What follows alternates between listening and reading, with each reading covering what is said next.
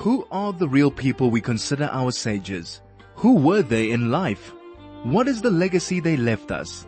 Join Rabbi Danny Sackstein for the next hour as he explores the lives of our Torah giants, the spiritual geniuses who shaped the way we approach Judaism today. That's Focus on Our Sages right now on 101.9 Chai FM.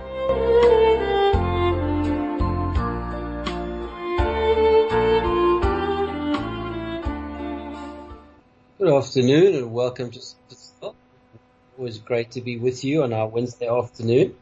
And we have so many beautiful things to share this afternoon. So I'm so glad you're with us and you're listening to Soul today. The first one we're going to start out with is this week we're actually going through a very interesting period of the Torah readings right now. When we started reading from Sefer Shmos, from the second book of the Torah, so the first 6 parashos, the first 6 portions that we read from Shmos, the first letter of each of those parashas spells the word Shoivavim. Shmos, Va'era, Bo, Bashalach, Yisro, Mishpatim.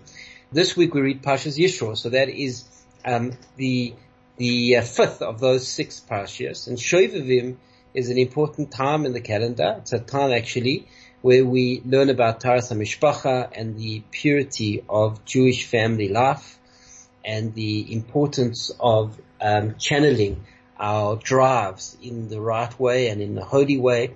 That's a big emphasis, and there are deep Kabbalistic reasons why that is so. The Rizal explains because it's a tikkun for the chait of Adam and Chava, that the neshamas in Mitzrayim were as a result of their sins, and therefore we are metaken that at this time. And this period of Shovim ends with Parshas Mishpatim, which is next week, which we read next Shabbos. But perhaps one could say that one of the climaxes of this time is this week's parasha, Parshas Yisro, because Parshas Yisro deals with the cataclysmic event in world history, that of the Torah being given to the Jewish people at Mount Sinai, which is something that changed the destiny of humankind forever. And today, more than 3,000 years later, we still live in the wake of that incredible event, which is the foundation of all morality within the world. An event which is quite unbelievable, that the creator of the universe reveals himself to a nation. It's never happened before. It's never happened since. It was one single time in the history of the world that the creator of the world, that God, openly spoke, not to one person, which is the basis of all other religions, but spoke to a nation, spoke to 3 million people, which is quite a audacious claim, that a whole nation heard God speak to them. And that is a claim that the majority of the world agrees with. The majority of the world's population, even today, the majority of the 7 billion people that live on our planet will agree that Ma'amad Har Sinai, that the events at Mount Sinai of God speaking to a nation actually took place. That's something that, of course, is the foundation of all of Judaism. But it's something that Christians and Muslims also agree with, and agreed that God spoke to the Jewish people and gave them his law and his outline for living in this world. That's Ma'amad Har Sinai, and that's what distinguishes Judaism from all the other religions, because you might say, why should I listen to one individual who claims that they had a prophecy? Bring me proof of that prophecy, which is a very sensible thing to say and a very valid argument, that you wouldn't believe something until you have proof that it actually happened. So why should I believe somebody else's prophecy? But when it happens to a nation of 3 million people, so that is believable. That's something that is verifiable. That is something that can't be fabricated. Because if I came along and said that, God appeared to me and another 500 people, so one would expect those 500 people to ratify that claim and to reinforce that that is exactly what happened. If that wasn't the case, so those other people would deny it and the original claim would fall flat and would dissolve. But to make that claim and for it to be a part of the consciousness of humanity and something that the majority of the world agree with means that it must have been a valid claim. Otherwise it wouldn't have got off the ground.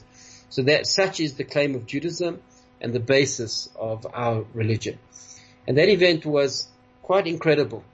So we're going to talk about it in a moment, but let's first actually talk a little bit about the build-up to the event of Ma'amad Har Sinai, of receiving the Torah at Mount Sinai. And that is actually, very interestingly, it's in Parshas Yisro. Yisro, Jethro, he was Moses' father-in-law, Moshe Rabbeinu's wife's father, and he was somebody who joined the Jewish people. And the Parsha, firstly, we're going to discuss in a moment, why is the Parsha of receiving the Torah, which is really the climax of the whole Torah, in Parshas Yisro. What a great honor to Yisro that Parsha is named after him. And secondly, why do we make such a fuss of this individual Yisro? Why is he given such a position of prominence in the Torah that we're speaking about him to this day? So, Rav Yerucham, the great mashkiach of the Mir Yeshiva, actually points out a very interesting insight into Yisro. The Torah opens up this week by telling us that Yisro brings Tzipporah, which is his daughter, Moshe's wife, and Moshe and Tzipporah's two sons, Eliezer and Gershon, and they meet up with the Jewish people in the desert. This is now after the Jewish people have been through the plagues, have left Egypt, have been through the splitting of the sea. They're now journeying in the desert, which we know took place for 40 years. And that's when Yisro and his family join Moshe Rabbeinu and the Jewish people. And Rabbi Yerucham says that Yisro noticed something interesting about Moshe and about what was going on. He said to Moshe, why is it that you are dealing with all the disputes and all the issues within the nation? That is too onerous on you and on the people. So people would wait for hours and hours. Moses had now, was the one who received the law from God. And he was the one who would now adjudicate over disputes within the people, within the nation. If there's 3 million people, so we know that there are lots of issues that happen and disputes that take place. And so Moses, who was given the law, would be the one who was equipped to, according to the system of God, how to deal with these different disputes, whether they were financial, whether they were emotional, whether they were physical, whatever it may be. Moses would be the address that everybody turned to. And Yisro had a very critical eye. And he saw that this just wasn't practical for Moses to run the nation and conduct the affairs in this way. And so he said to Moses, it's not going to work. It's just not sustainable. And you need to train individuals. And these individuals will be appointed as heads over the people. And they will then in turn train others. And then there will be a system, a hierarchy. And the smaller disputes will go to the individuals that were trained, and larger disputes would then go further up the ladder, and then only those disputes that the others are not able to resolve will come to you. It'll be a much more practical way to run the nation. And Moshe heard Yisro and appreciated the constructive criticism and implemented the suggestions that Yisro had given him. Now, Rabbi Yerucham asks and says, is this a good quality or is this a bad quality that Yisro has? Yisro is critical, is very critical, and he expresses his criticism. So Rabbi Yerucham has a beautiful insight, a really powerful insight to life about being critical and about testing whether criticism is positive or is negative. So please stay with us. We're going to share that beautiful insight when we return in a few moments.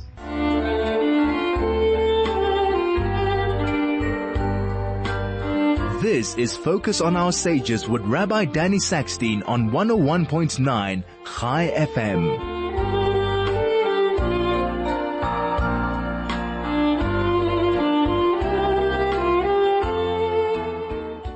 We've been discussing Rabbi Yerucham's wonderful insight about Yisro, and says that Yisro was critical and applied his critical mind to what was going on in Klal Yisrael. Is that a good quality or is that a bad quality?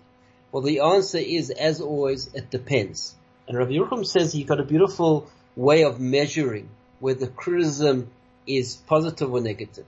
He says if a person who is critical doesn't only apply that criticism outside, but applies it inside as well, then it's positive.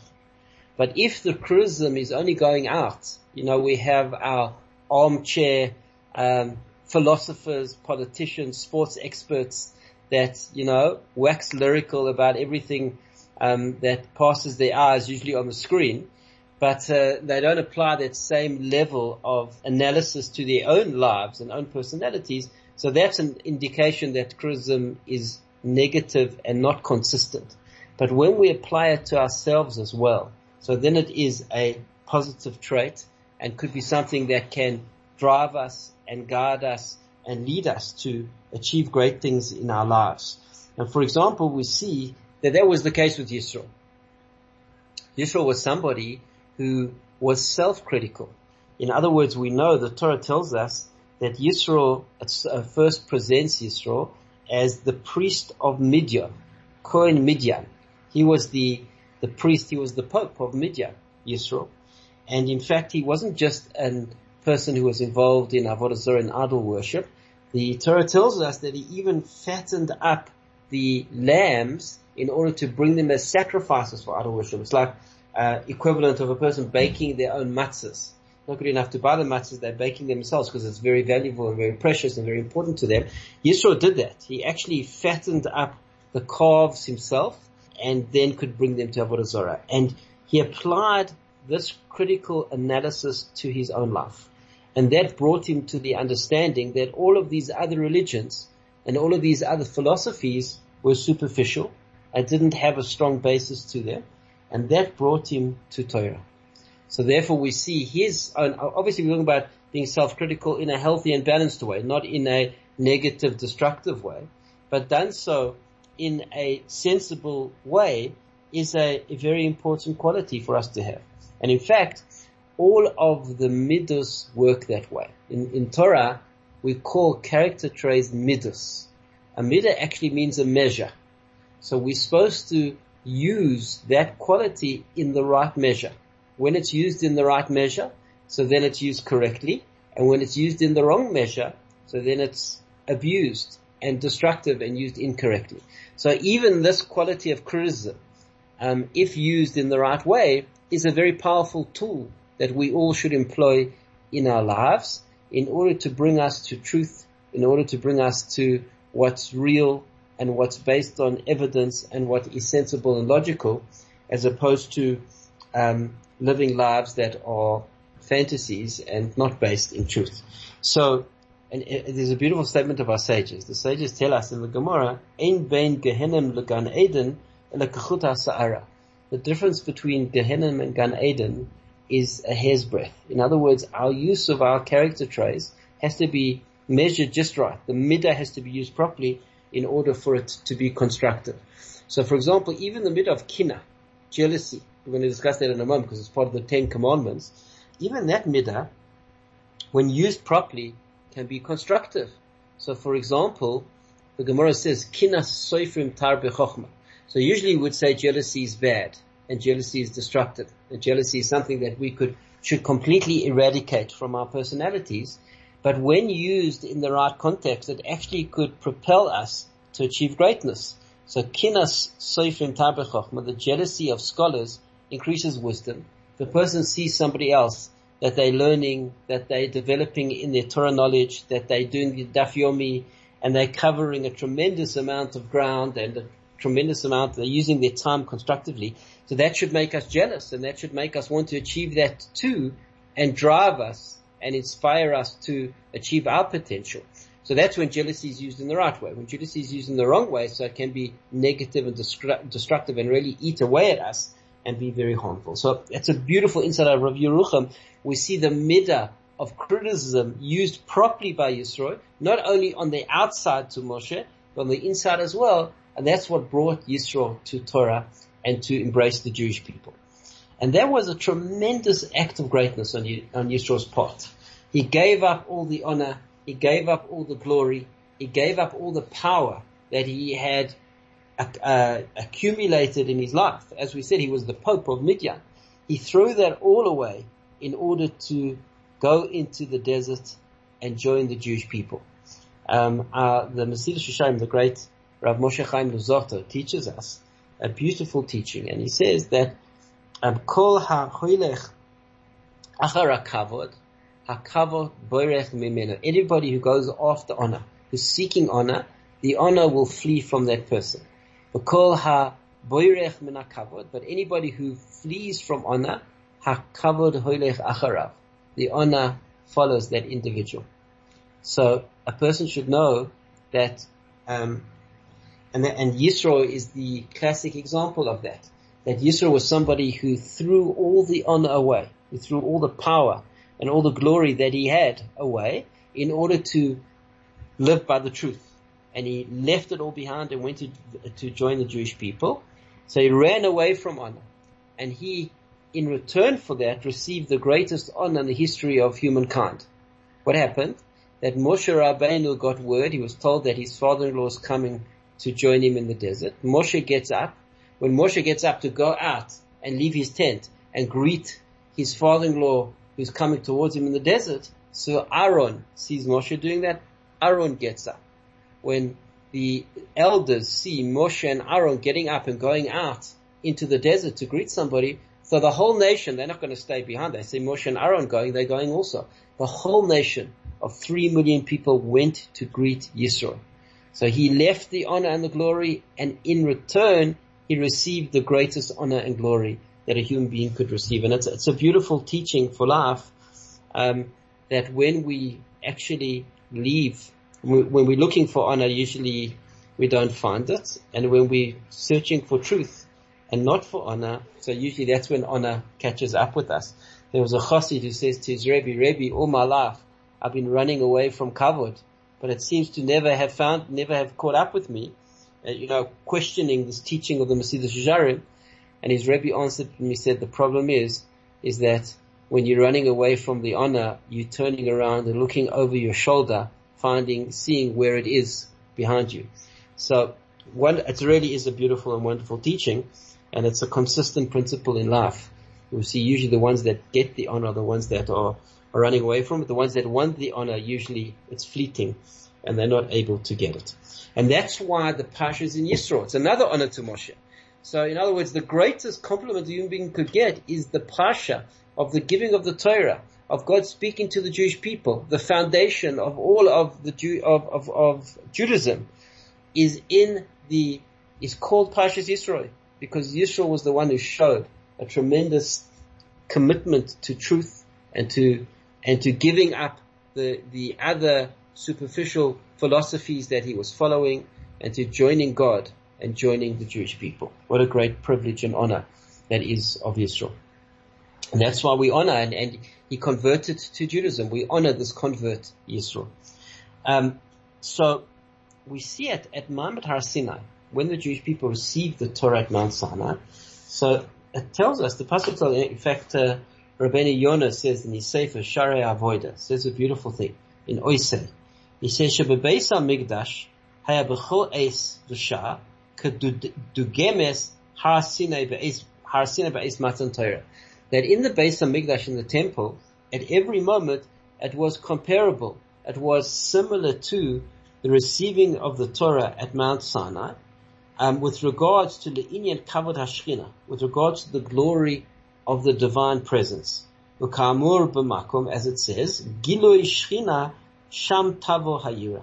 That when there was a revelation of God's presence, so that's where there will be yira. There will be an awe and reverence for God.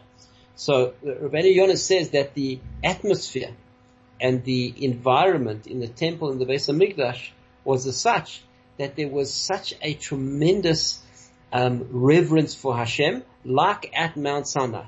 There was, when there's a revelation of God's presence, Gilui Shechina, so that creates yira, that creates a reverence of Hashem, a fear of Hashem. So the question is, and in fact we actually say that in our davening, we say, at the end of Shmoneh Esrei, we say, V'sham na'avdecha b'yira k'meyam l'chshanim kadmoniyos, that over there Hashem will serve you, Hashem, b'yira, in yira, in fear and reverence, like the days of old, like in previous in times. So that was the characteristic of the Beis HaMikdash, that there was reverence of Hashem, there was fear of Hashem. Now I saw such a beautiful thing describing that, based on the Shlach. The Shloh says that the fear of Hashem that we have is based in Ahava, is based in love. And the Shloh explains, he says the fear is not, that's not yiras ha'oinesh, it's not fear of being punished. That's infantile. That's punitive. Our relationship with God is much deeper, much more sophisticated than that.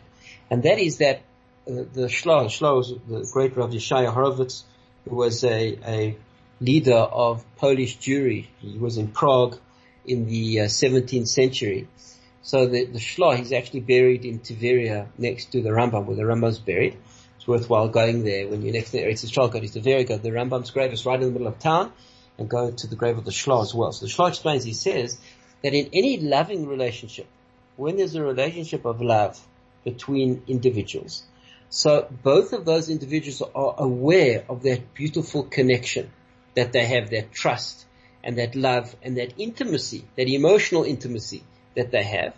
And they are very conscious of not behaving in a way that will harm that love, that will damage that trust and that connection. They're frightened of damaging that connection. So says the Shloh, that's what the Torah is referring to. When the Shekhinah was there and Klal Yisrael was feeling very close to Hashem, they had that beautiful, deep, powerful, intimate connection, and they were frightened to do anything that would damage that would get in the way of that would display a disloyalty and a disconnection in that relationship. And that's what Yiras Hashem means. It comes from Avas Hashem. Because there's such a deep relationship of love, so the automatic consequence is that the behavior of those individuals will be as such that they won't do anything that would be disloyal to and jeopardize that love. They're frightened of damaging that love. That's what Yiras Hashem is. Isn't that beautiful? So that's what happened at Har Sinai. At Har Sinai, there was such a powerful revelation of God's presence that the Jewish people felt that love and closeness and connection to Hashem. And as a result, the consequence of that was Yiras Hashem, was their fear of damaging that relationship. And a Jew who lives with a healthy relationship with God will have an Avas Hashem, which is the foundation of everything, a love of God. And that love of God manifests in their behavior in Yiras Hashem, that they won't do anything to damage that relationship. And that is how the balance between Avas Hashem, the love of God, and Yiras Hashem, the reverence and fear of God works, which is really powerful and really beautiful. And that is based in Ma'amad Har Sinai. That's what happened to the Jewish people in the desert. That's what happened at Har Sinai. That was the beginning of that magnificent, deep, intimate relationship with the Jewish people and God. And that's something that we strive to achieve in our lives. We strive to try and feel God's love and God's closeness. And we're able to do that intellectually with our minds, because if we look at the world objectively and we look at this incredible planet that God created, and we see the perfection and the intricacies and the vastness of our universe, of our planet, of ourselves, of our bodies, we see that God designed it all not out of chance or out of accident. That is ridiculous to say such a thing. It really is ludicrous. And it's something that statistically is so unlikely. It's highly, highly unlikely. The probability level is very, very low that happened by accident. So logical basic thinking leads us to the clear conclusion that the sophisticated world was created by a benevolent creator. And that creator created it for us to live a life of meaning, to live a life of purpose, to live a life of growth and development, to live a life in which we overcome our lowly physical selves and build a connection, a relationship which is beyond the physical with God, which is the source of life and of everything in the world. So it's pretty logical that that's the purpose of our existence. And God loves us very much. God loves us very deeply. The Torah teaches us that we exist in this world, we're alive in this world, only because God loves us. There are many, many factors that are at play in order to ensure that we still are alive in this world. As we've seen with the pandemic, We are very fragile creatures, and one small virus has really, has thrown a spanner into the works and turned the world upside down. That's how fragile our systems are, and how sensitive we are. And there's so much that has to be just right in order for us to be able to live in this world. And so the fact that we're alive, that's what we say every morning. We open our eyes, we say, Modeh ani lefanecha melech chai v'kayam. We thank you, the living God, that you shechazarti bi nishmati b'kirbi. You've returned my soul into my body. Rabba emunasecha. Abundant is your faithfulness. You have faithfulness in me that I will live the life that I'm supposed to, and live how I achieve my potential. And that's why you've given my soul back to me after I've woken up in the mornings. So this relationship of love is the foundation of all of Judaism. It's what happened at Mount Sinai, and it's something that we try and achieve in our lives. It's not a simple thing, because God is abstract, God is not physical, and to build a relationship with an abstract being is something that takes work. It's not simple, and we have to see the world through the lenses of the Torah, see the world through the description of the Torah. When we do that, then we can enter into a world of spirituality, a world of God. And that usually is not the same way the rest of the world sees life and sees what we're doing over here. We have to be strong. We have to be able to swim against the tide. We have to be able to be true to our intellect and see objectively what the world is, and the intricacies of creation, and the fact that the fingerprints of the Creator are everywhere. And then we begin to build a relationship with that Creator. And of course, as Jews, we know what that Creator wants from us. He wants us to live according to the Torah and according to the mitzvahs, which is a framework within which to do a tremendous amount of work on the inside, and to develop ourselves and to overcome our lower selves and to become noble human beings. That's our journey and the framework of our journey in this world. So that's what happened at Har Sinai. The beginning happened at Har Sinai, and everything then follows that incredible event that happened to the Jewish people over 3,000 years ago. Please stay with us. We'll be back in a moment.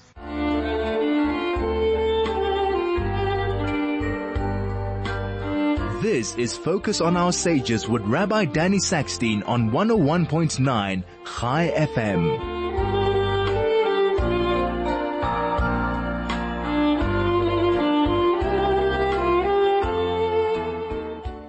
So we're discussing this incredible event, the receiving the Torah at Mount Sinai, which is in this week's Parshas Yisro. So let's discuss a little bit about what happened. The Jewish people arrive at Mount Sinai, and God tells Moses that they have to prepare themselves, and they do so. And then God appears to the Jewish people, and God speaks to them, and He says, "Anochi Hashem Elokecha, I am Hashem your God," the first of the 10 commandments. And our sages teach us, based on the Midrashim, that the experience was so powerful, was so incredible, that they weren't able to keep their souls in their bodies. The electricity was so strong that their souls actually flew out of their bodies. And Hashem sent the Malachim to restore their souls and put them back in their bodies, because to see Hashem in this world is literally mind-blowing. Hashem, the essence of all creation, we're not able to, there's a very delicate marriage of body and soul, of physical and spiritual, which is the makeup of every human being.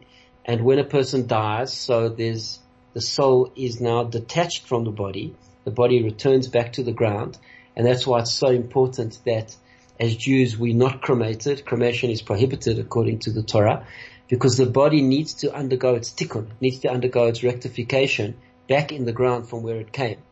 If a cremation denies the body that opportunity, which causes great pain to the soul. So it's very important that when a person dies, they're buried in the ground and with a proper Jewish burial, and the soul then continues its journey. The soul doesn't die. The soul is eternal. The soul lives forever. Sometimes the soul comes back and is reincarnated, or sometimes the soul carries on its journey to reach its ultimate tikkun, its ultimate completion and perfection. So what happened at Mount Sinai was when God spoke to the Jewish people. So it was such a powerful spiritual experience that the souls became detached from their bodies and blew out of their bodies. God then instructed the Malachim, the angels, to restore the souls back in their bodies. And then God spoke to them for a second time and said the second commandment, that you should not worship idols. There should be no idolatry. And again, we see once again that their souls blew out of their bodies. Second time. And Klal Yisrael then said to Moshe, it's enough. They said, we can't do this anymore. It's too difficult, too intense for us. We're not at a level where we're able to absorb this experience because it's too strong. So you go get the Torah from God at Mount Sinai and you tell us what God said. And that's why the Gemara Makos says that the Pasuk says, Torah tziva lanu Moshe, Morasha Kilas Yaakov, Torah. The Torah tziva lanu Moshe. Moshe commanded the Jewish people to keep the Torah. If you take the numerical value of Torah, so Taf is 400 and Vav is 6 and Resh is 200 and Hey is 5. So that adds up to 611. So there were 611 commandments that Moshe commanded. Torah tziva lanu Moshe. 611 came from Moshe, and the other two mipia gevura, the Gemara says. And the other two commandments we received directly from Hashem. Hashem gave us the other two. So that is how we get 630. And the first two directly from Hashem, and then they said to Moshe, okay, we see this is the real deal. This is the Creator speaking to the Jewish people, and we trust you as our leader, and you go receive the other 611, and you will then communicate them to us because we are not in a position to receive them directly from Hashem. And that's exactly what happened. Moshe then goes up for 40 days and 40 nights. He lives miraculously on the mountain without eating or drinking or sleeping, like a malach, like an angel. He comes down with the entire Torah. And the Moshe, when he comes down, he's holding the tablets, and the tablets, which the first tablets were written by Hashem, be'etzba Elokim. Hashem actually wrote those and prepared those tablets. And on the one side of the tablets are 5 commandments, and the other side of the tablets are another 5 commandments. So let's just go through the 10 commandments quickly. Now it's important to realize the 10 commandments are not the entire Torah. The 10 commandments, Rav Saadia Gaon says, are 10 categories. All of the other mitzvahs in the Torah fit under these 10 categories. But you can't just follow the 10 commandments and not do anything else. Well, I've heard that claim before, that people say, I keep the 10 commandments. I'm an old-fashioned Jew who keeps the 10 commandments. But I can almost certainly tell you that you're not keeping the 10 commandments properly. Because if you're not learning the Torah Shebaal Peh, you don't understand all the intricacies of what the 10 commandments are saying. Which is very, very detailed. But really there are categories that all the mitzvahs fit under and are incorporated in. So the first commandment we know is Anochi Hashem Lokecha. I am Hashem your God. That I am the God who created the world, who took you out of Mitzrayim, who it says of Anochi Hashem Lokecha Asher Otzeisikum Me'eretz Yisrael Bebeis Avadim. I took you out of Egypt from the house of bondage. So first one is that I am God, that there's a God. Second one is the prohibition against idolatry. Third commandment is the prohibition of making oaths in vain, using Hashem's name to make an oath in vain. That's number 3. Number 4 is keeping Shabbos, and that means keeping Shabbos properly, not breaking Shabbos, not doing any melacha, no creative activity, the 39 categories of melacha which are detailed. The 5th commandment, as we know, is honoring parents, is kavod esavicha ve'esimecha, honoring one's parents. The 6th commandment is the prohibition against murder. The 7th commandment is the prohibition against adultery. The 8th commandment is the prohibition against kidnapping. The 9th commandment is the prohibition about being a false witness, an 8 sheker.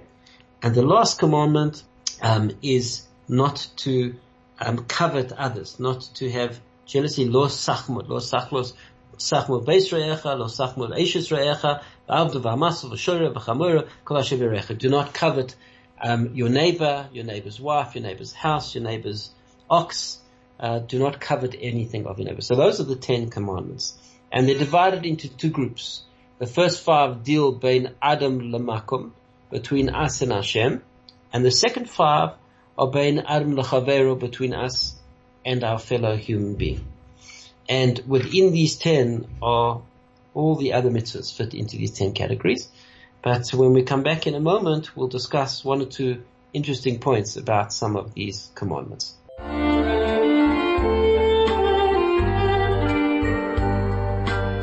This is Focus on Our Sages with Rabbi Danny Sackstein on 101.9 Chai FM.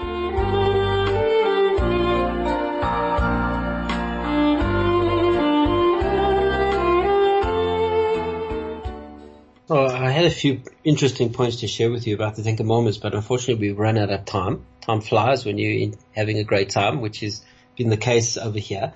So let me just share with you one beautiful insight about honoring parents. We said the 5th commandment is to honor one's parents. The Torah says, Kaved es avicha v'esimecha, leman yarichun yamecha al adamah, Hashem lokecha noisen lach. You should honor your father and your mother in order that your days are lengthened on the land, on the ground that God gives you. In other words, if you honor your parents, God will reward you with a long life. Interesting promise that Torah makes. And also interesting to mention that when the Torah is mentioned in the Devarim, so we see over there that the pasuk actually adds in the 5th commandment in Parshas Ve'eschanan. So it says, it adds kasher tzivcha Hashem lokecha, as God commanded, as Hashem your God commanded you. So the Netziv says that the reason why it says as Hashem your God commanded you is that to honor parents is a requirement whether you have a warm, nostalgic love for your parents or you don't. The reason why we do it is not because of our reciprocation and love for our parents. We do it because God commanded us to do it. So we always have to honor our parents. Even if we don't have that emotional connection with them, we're still obligated because God told us to do it. That's why we do it. So it's a very powerful mitzvah, honoring parents, and it's a very important mitzvah, and it's one of the only mitzvahs in the Torah that God says you will get a long life if you honor your parents. And that's something that is vital, that everybody takes seriously and puts time and effort and energy into and fulfills this important commandment of God. Now, you could ask, why is it the 5th commandment? So we said there are 2 tablets, the first 5 which represent 2 pillars upon which the Torah is built. 5 of them, the first 5 deal with us and God, and the second 5 deal with us and our fellow human beings. But the honoring parents should be in the second 5, which is dealing with us and the fellow human beings. Our parents are fellow human beings. So why are they on the side of Bein Adam Lamakum, between us and God? Because the Gemara says, because honoring parents is a indication of honoring God. The way we honor our parents is the way we'll honor our God. And God regards our honoring of our parents as if we are honoring God himself. It makes sense. Why? Because in fact, the Gemara says that, there are 3 partners in our creation. There's a mother, a father, and Hashem. So each are partners in our creation. So if we're honoring the 2 partners, our parents, we'll also honor the 3rd partner, Hashem. So Hashem regards it as he's being honored when we honor him. So listen to this amazing story, and we'll finish with this. The Lev Simcha, was the previous Gera Rabbi, said that years that are spent dedicated honoring parents and looking after parents in need are not counted as part of the cheshbon of our life. There's a true story that I heard from Rabbi Biederman, a family from Ashdod. Their name is the Moskovitz family, a very wonderful, righteous family living in the Israeli city of Ashdod. And Mrs. Moskovitz wasn't feeling well, and she underwent a number of tests, and she went to a specialist who told her the results of her test that unfortunately she had cancer that was very far developed. And it was so severe, the cancer, that treatment was beyond treatment. Treatment would not do anything. And the specialist said to her that she had 6 weeks to live. Now, this specialist doctor wasn't a religious doctor. He came to the shiva of this lady who passed away, and he told the following story. He said, when I told Mrs. Moskowitz that she had 6 weeks to live, she said, I have an insurance policy and I'll live beyond that. And he snubbed at her. She said, I look after my elderly mother and that's my insurance policy. And therefore I'm not worried. That's what he told her. So this doctor said he learned trust in God from this woman. This woman's mother lived for another 2 years post that diagnosis. And the woman, Miss Moskowitz, also lived for another 2 years. After her mother died, exactly 6 weeks later, she passed away. Exactly 6 weeks after the mother died. So the doctor said, we see that insurance policy was in place, that my diagnosis was correct, that if she didn't have that protection, so she would have had 6 weeks. And when that protection went, when her mother passed away, so then she only lived for another 6 weeks. So really an amazing true story. And so it should inspire all of us that we should go to great effort to fulfill this important commandment of honoring our parents. And we should fulfill all the commandments. And please God, we should build that relationship of love between us and Hashem, that relationship in which we invest in that relationship, in which we do all we can to preserve and cherish and nourish that connection and not do anything to damage and harm that connection. So the mitzvahs are building and investing in that relationship, and the transgressions are harming and damaging that relationship. So the Yiras Hashem that we have prevents us from doing transgressions which will damage that relationship. And please God, all of Klal Yisrael should feel Hashem's love and Hashem's closeness, and we should all connect to the Torah as it was given at Har Sinai. Thank you so much for listening, and have a wonderful day.